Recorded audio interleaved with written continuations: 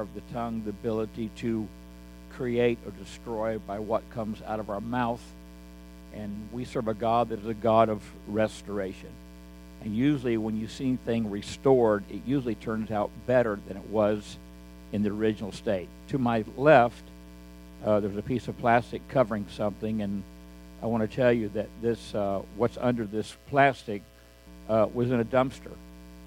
Someone had decided that it was worthless, it was useless, it had no value, and by their actions and by their words, they spoke death to this thing that's covered underneath this plastic. But I saw it in the dumpster, and I saw some worth, and I saw some hope, and I was in faith. I saw something that wasn't actually really there.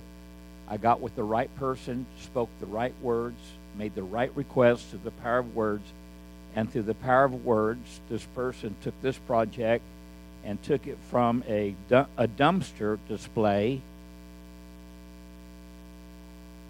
to a Church of the Harvest display. This is my gift to the nursery. Moms, I'm going to ask if you'll ask your children not to throw up on it and not to spill Kool-Aid on it. But isn't it beautiful? Isn't it gorgeous? And that's the way God sees us. God does not see us as dumpster divers or dumpster trash, but God sees the finished product. And we shared a few weeks ago when the angel of the Lord came to where Gideon was and declared to Gideon, Gideon, you are a mighty man of valor. And God began to speak positive words into Gideon's life. And I wrote this down, and you can write this down if you want. But this whole thought this morning is like this. Words are like seeds. You reap what you speak. Words are like seeds. You reap what you speak. The angel of the Lord spoke to Gideon. Gideon, you are a mighty man of valor. I looked up that word valor, Josh, and it means great courage in the face of danger, especially in battle. The word valor means great courage in the face of danger, especially in battle. But when you look at where Jeremiah was in his life, he was not a man of valor. He actually was a coward hiding in the shadow of a wine press, watching over a field of beans. He was going from paycheck to paycheck. He was broke, busted, and disgusted. But God didn't pay any attention to that. God paid attention to the prophetic vision that God had of Gideon. And this morning, I believe that God has a prophetic vision for each one of you. I believe God has a purpose. God has a destiny. We quote that Jeremiah, probably one of the most popular scriptures right now to this generation, is I know the plans I have for you. They're good plans, plans to bless you and prosper you and to see an expected end. And God declares that over you, and God declares what you are in Him. It's up to us to respond to those words or react to those words. We can either accept the fact that God has a personal plan for our life, it's a good plan, or we can go with the flow of everything else that seems to be half empty, negative, critical. I watched a few minutes, and I watch a very positive news broadcast. I watch Fox News. I used to watch Headline News, and Pastor Rhonda convicted me and hid the remote, and I couldn't find the remote, so we had to watch Fox. And now, if you're in our house, the TV's on, it's on the Fox network station because it is a network that I believe tells it like it is. I believe they tell the truth, whether it benefits their political agenda or not. But I notice on every newscast, even Fox newscast, it seems like negative seems to fly. Negative is important. Negative, it seems like almost every report, there's something negative taking place somewhere in America or somewhere in the world. I did hear a good thought, a good truth yesterday, the possibility of the wall, the mental wall between North Korea and South Korea might be coming down. We hope that. We pray that. We want that to happen. We're dealing with a country that is godless. It's an atheist nation, and it does not have the values that we hold true, but South Korea does. And would it be amazing if God would send missionaries and evangelists to South Korea over to North Korea now that political wall is coming down? And there could be a revival that could literally turn that country upside down. The Bible says that would take place in the last days. In Proverbs 6:2, it says that we are snared by the words of our mouth. I was talking with Jay a little bit, actually I was talking with Gene this week, and we were talking about fishing. And I want to do an illustration later on in the year concerning fishing. I personally believe that there is not a fish alive today that I cannot catch. I've caught a 16-foot shark. I've caught a 300-pound halibut. I've caught a 50-pound salmon. I've caught a 10-pound bass. I have the equipment, I believe, to go to any ocean of the world and put me in a boat and give me a rod and reel and give me a few minutes. I believe I can catch whatever fish is in that body of water. And the reason I declared that is because I use what's called a snared hook. I use a hook that has a barb on it. Not only does it penetrate going in, but it doesn't allow the hook to slip out. There are some streams in Tennessee, I don't know if you're aware of this, but there are some streams in Tennessee that you're not allowed to use a barbed hook. You have to use a straight hook, which does no damage to the fish's jaw. But if you catch a fish with a barbed hook, the chances are you have to take a pair of needle nose pliers or a pair of pliers, and you have to tweak that hook, and it does damage to the mouth of that fish. And you know what? When I see that hook, I look at drug addiction, I look at alcoholism, I look at all the things the enemy tries to snare us with. And then when we decide to be restored and we decide to turn our life around, there is pain. There is pain in going through the steps of becoming drug-free, alcohol-free. And I give all that credit to that hook. But we are snared by the words of our mouth. And a lot of times, if we're not careful, if we go with the flow of the environment, we'll talk negative instead of positive. And we'll start being critical about every single area of our life. There are people in my life, I tolerate them. I don't necessarily enjoy being around them. But there are people in my life that you can be with them for a minute, and they immediately start telling you how bad things are, how they can't do this, they can't do that, they can't succeed here. This one's against them. I'm fat, I'm skinny. They don't tell me they're skinny because I don't know any skinny people anymore. I'm fat, I'm overweight. My dad was a loser. I'm a loser. I'm broke. I'll never own my own house. I'll never get off drugs. I'll never this. I'll never that. And when you speak those things, you've sowed those seeds, and you become those things that you speak. A very dark day of my life was several years ago when I went through the tragedy of divorce. And I learned that with divorce, there's all kinds of things attached to that. And one of the first things attached to divorce was depression. When I actually realized that I really was divorced, I got depressed. I was at a place where there was nothing satisfying. There was no place I would go. There was nothing I would do. I was in a state of depression. And with that depression comes discouragement. And I found myself discouraged, trying to do the right thing. And with that discouragement comes disappointment. You feel like you're a failure. Well, I'm divorced. I'll never get married. I'll never find the right wife. I'll never find the right husband. I'll never this. I'll never that. And then with all of those D's come the doubt. And that doubt says that this will probably never get better. But you know what happened? I surrounded myself with people that believed in me. I surrounded myself with people that knew Rhonda. I surrounded myself with people that began to agree with me that God was going to turn this around. I got involved in prayer meetings. I would go over this one particular couple's house, and I know I drove them nuts. I know they had to see me coming and pull the shades and lock the door and slip out the back door. And I know that now. I look back now, all the stuff I put them through. And all I could talk about was Rhonda. And I know they got sick. But they stayed right there with me. They stayed there, encouraged me. They agreed with me. They started teaching me how to say the right thing, how to do the right thing. I started reading books on how to become a good husband, an awesome husband. I started reading books that helped me be a better person. And I began to build myself up. I began to encourage myself in the Lord. And then when Pastor Rhonda came crawling back and I accepted her, it was like all those positive seeds that I planted, all the things I spoke, they actually came to pass. 2 Corinthians 10:4 says, the weapons of our warfare are mighty through God to the pulling down of strongholds, casting down vain imaginations, and bringing into captivity every thought. Watch this just for a minute. We are cast down vain imaginations and bring into captivity every thought. That word captivity kind of deals with a sheriff or an enforcer of the law that we are to arrest those wrong thoughts. We are to arrest those wrong feelings in our life, and we are to cast them down. For as he thinketh, Proverbs 23:7 says, for as he thinketh in his heart, so is he. So here's what happens. These thoughts get in our brain, they get in our mind. If we think about them long enough, Matthew 6:45 says, out of the abundance of the heart, the mouth speaks. You get it in your brain long enough that you're a loser, or you get it in your brain long enough that you're never going to be financially satisfied. If you get into your mind that you're always going to be sick, there's always going to be something wrong with you, you are feeding that monster, and that monster will grow and will disqualify everything that God has for you. Do I have a friend in the house this morning? What you are speaking, what my question, I guess, is what are you speaking and what is God saying? What is God saying about you?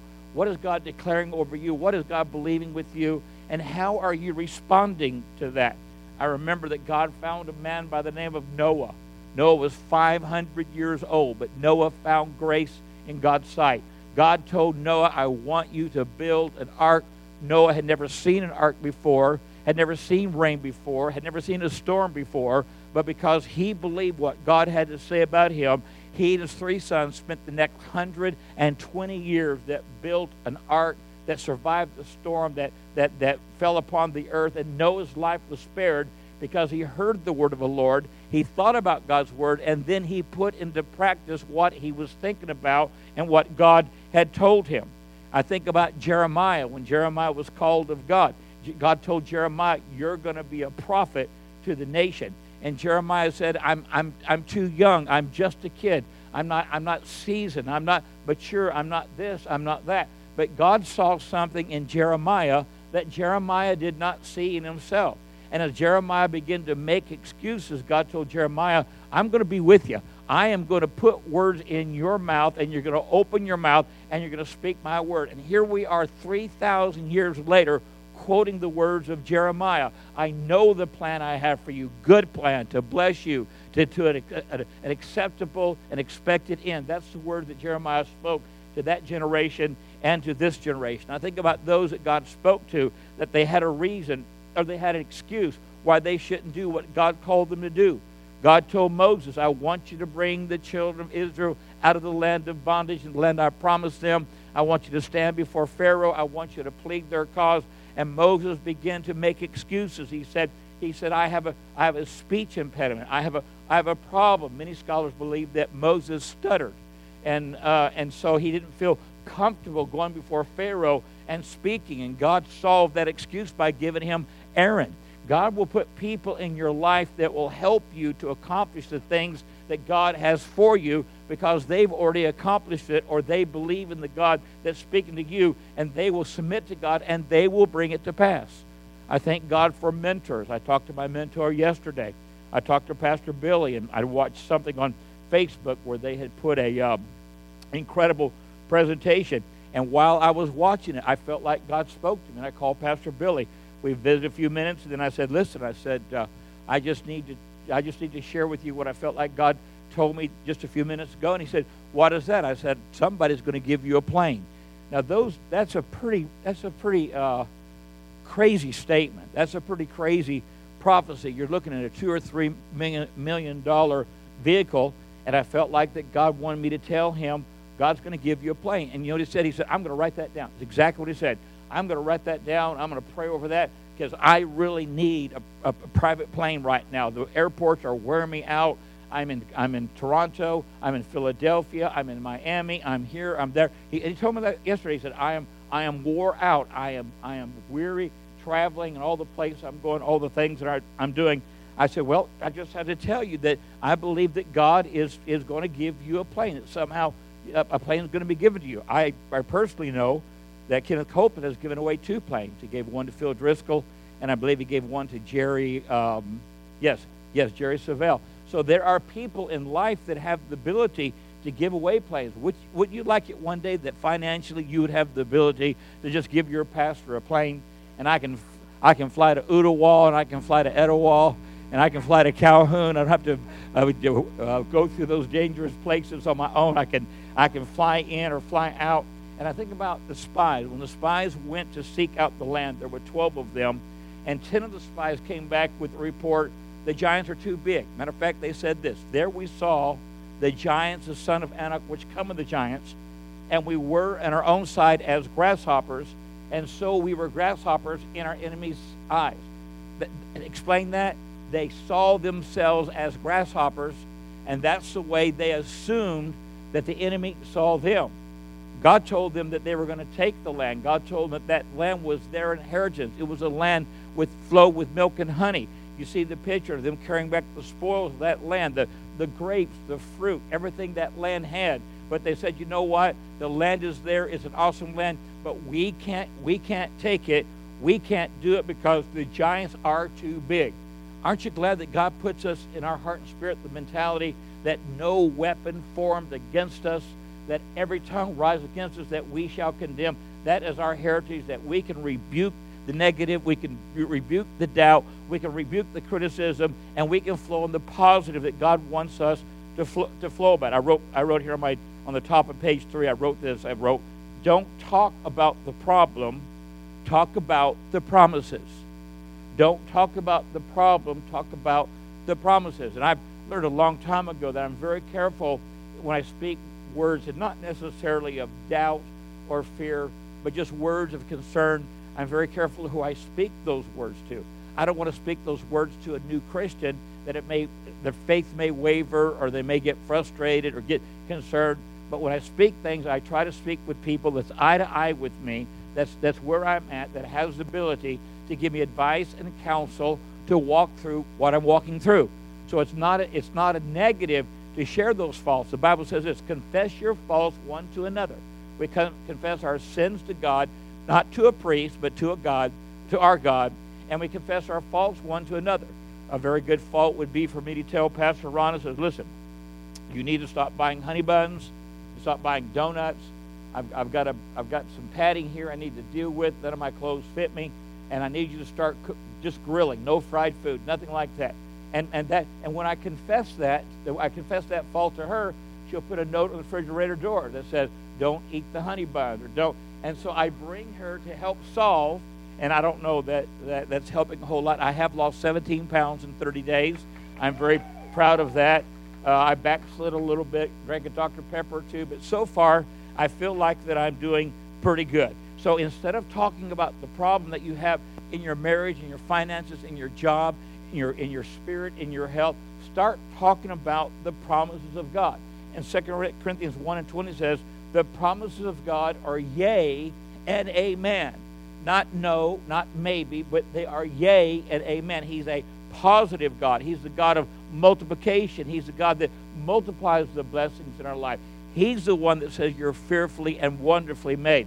He's the one that says the spirit of hope is birthed in your spirit when you commit your... He's the one that spoke those things. So we find out what his promises are, and then we begin to declare them. I wrote down here in my notes that there are two voices in your life.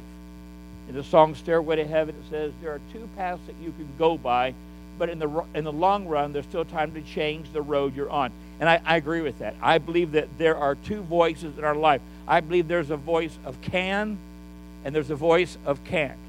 You heard me tell the story of the two frogs that fell in the urn of milk, and one frog said, well, I'm doomed. He sank to the bottom and he drowned. The other frog, Mr. Can, he decided that he could survive. He kept swimming and swimming and swimming until eventually his efforts in swimming turned the milk into butter, and then he jumped out of the urn and lived another day. Mr. Can and Mr. Can't. Which one are you? Are you the one that says, I can do all things through Christ who strengthens me? Or are you the one that says, there's no hope, there's no future, there's no way I can do this, it's impossible to me? James 1:8 says, a double-minded man is unstable in all of his ways. And I wrote down here, flip-flop. When you're unstable, you'll flop between faith and fear. You'll flop between positive and negative. You'll flop between yes and no, light and dark, good and bad. There comes a place in our life we need to realize that negative voices stop the promises of God. I remember in several events in my life, I've been around people, kids, where we were all young, and they were afraid to jump off the diving board. They had a fear, and they wouldn't jump off the diving board. So in my stupidity, I jumped off the high dive, and I would show them it's safe. You can survive. You can jump in. And then when they weren't looking, they were standing beside the pool. I pushed them in, and they survived. What they said they couldn't do, they survived. I'm not encouraging you to push a child in the pool. That's probably not. But negative voices that will stop the promises of the Lord. What is God saying about you? He's saying things in His Word about you. There was a king. He was not a righteous king. He was not of the lineage of David. He was a heathen king. And somehow the word that had been copied on scrolls was brought to his attention. And one night he's reading the scrolls. He's reading the writings of Isaiah and reading the writings of Moses. And he finds his name. And what was written about him was written 200 years earlier. And he found his name. And his name said that this king, Cyrus, went and conquered the enemy and brought good where there was bad. When he read that about himself, he decided, he made a decision, and he fulfilled the prophecies of God by doing what God's Word said that he would do. Do we have anybody in the house that God's saying something to you in your heart, in your spirit, in your future, in your destiny? If you're getting any flack, any feedback, God's probably trying to say something, and the enemy is trying his best to allow noise of everything going around to be distracted, to be frustrating, that you're not hearing the clear word of the Lord. In Luke, the 1st chapter, the angel came to Zechariah. Zechariah was the father of John the Baptist, and the word prophesied in Elijah that God would send the spirit of Elijah to welcome the ministry of the Messiah. So John the Baptist was prophesied 400 years earlier that he would be born, that he'd be the voice crying out in the wilderness. And when the angel came to Zechariah, Zechariah was old. His wife was old. She was beyond the place where she could conceive. Zechariah began to question the angel of the Lord. And the angel of the Lord said, since you've questioned, here's what's going to happen. You're not going to be able to say a word until your child is born. So for the next 9 months, Zechariah was mute. He couldn't say, well, my wife's too old. He couldn't say, well, I'll never birth a prophet. He couldn't say anything. Completely shut down his mouth. And when John the Baptist was born and brought into the world, they said, what shall we name him? And they said, well, let's ask Zechariah what Zechariah wants to name him. So they asked Zechariah, what do you want to name this child? Well, he couldn't speak, so he got some papyrus and a quill, and he wrote, his name shall be called John. John, there's nobody in our lineage by the name of John. Why do you want to call him John? Because that was the name that God had given him through the angel. And when he wrote, his name shall be called John, and fulfilled the prophecy of the Lord, immediately his mouth was loosed, and he began to speak, and he began to declare that God had spoken to him, and that God had promised a prophet, and John the Baptist was that prophet. When you read the book of Job, you'll find the concluding chapters that Job said, not once, not twice, but I've spoken. 3 times have I put my hand over my mouth that I won't speak anything negative. Think about that for a minute. Put my hand over my mouth. It wouldn't hurt some of us from time to time to just put our hand over our mouth so negative things would stop coming from our mouth. Matter of fact, I feel like sometimes I just want to reach over and put my hand on someone's mouth because all they're speaking is death and doubt and discouragement and depression and fear. And it's like there's nothing positive coming out of their mouth. It's all negative. It's all critical. And you watch that person's life, and they seem to disqualify themselves from all the blessings of the Lord because they either don't think God can or will or should. And when you begin to determine what God is speaking to you, you begin to declare the word of the Lord. Instead of saying, I'm too fat, I'm just right. And the Bible says, let the weak say I'm strong. Let the sick say I'm healed. And we are blessed with that promise that God has spoken. When Elisha found a couple that was real good to him, they added a room on their house, and that was his room. That was the prophet's quarter. He would go and he'd minister, come back to that room.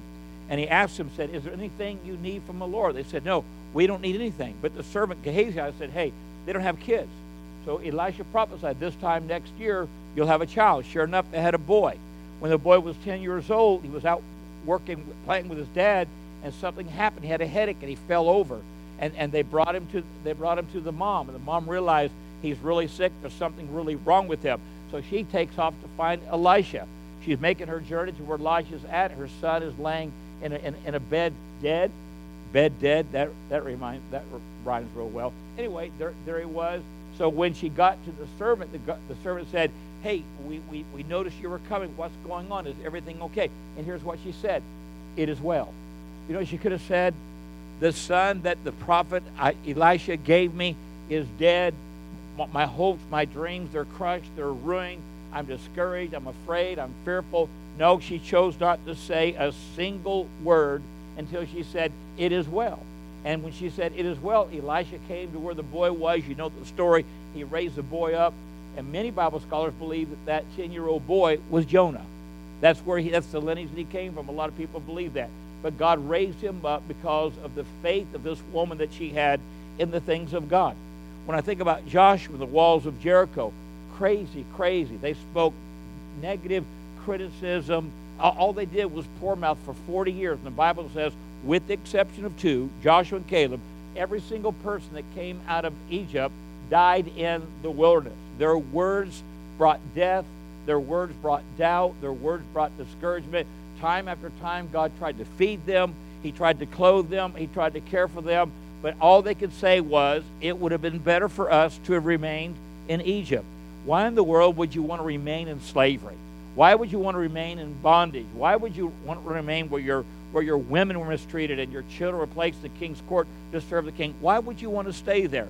Because that's the way the seed of doubt and discourage operates. If it can get in your heart and get in your spirit and you begin to speak it, you will get exactly what you speak.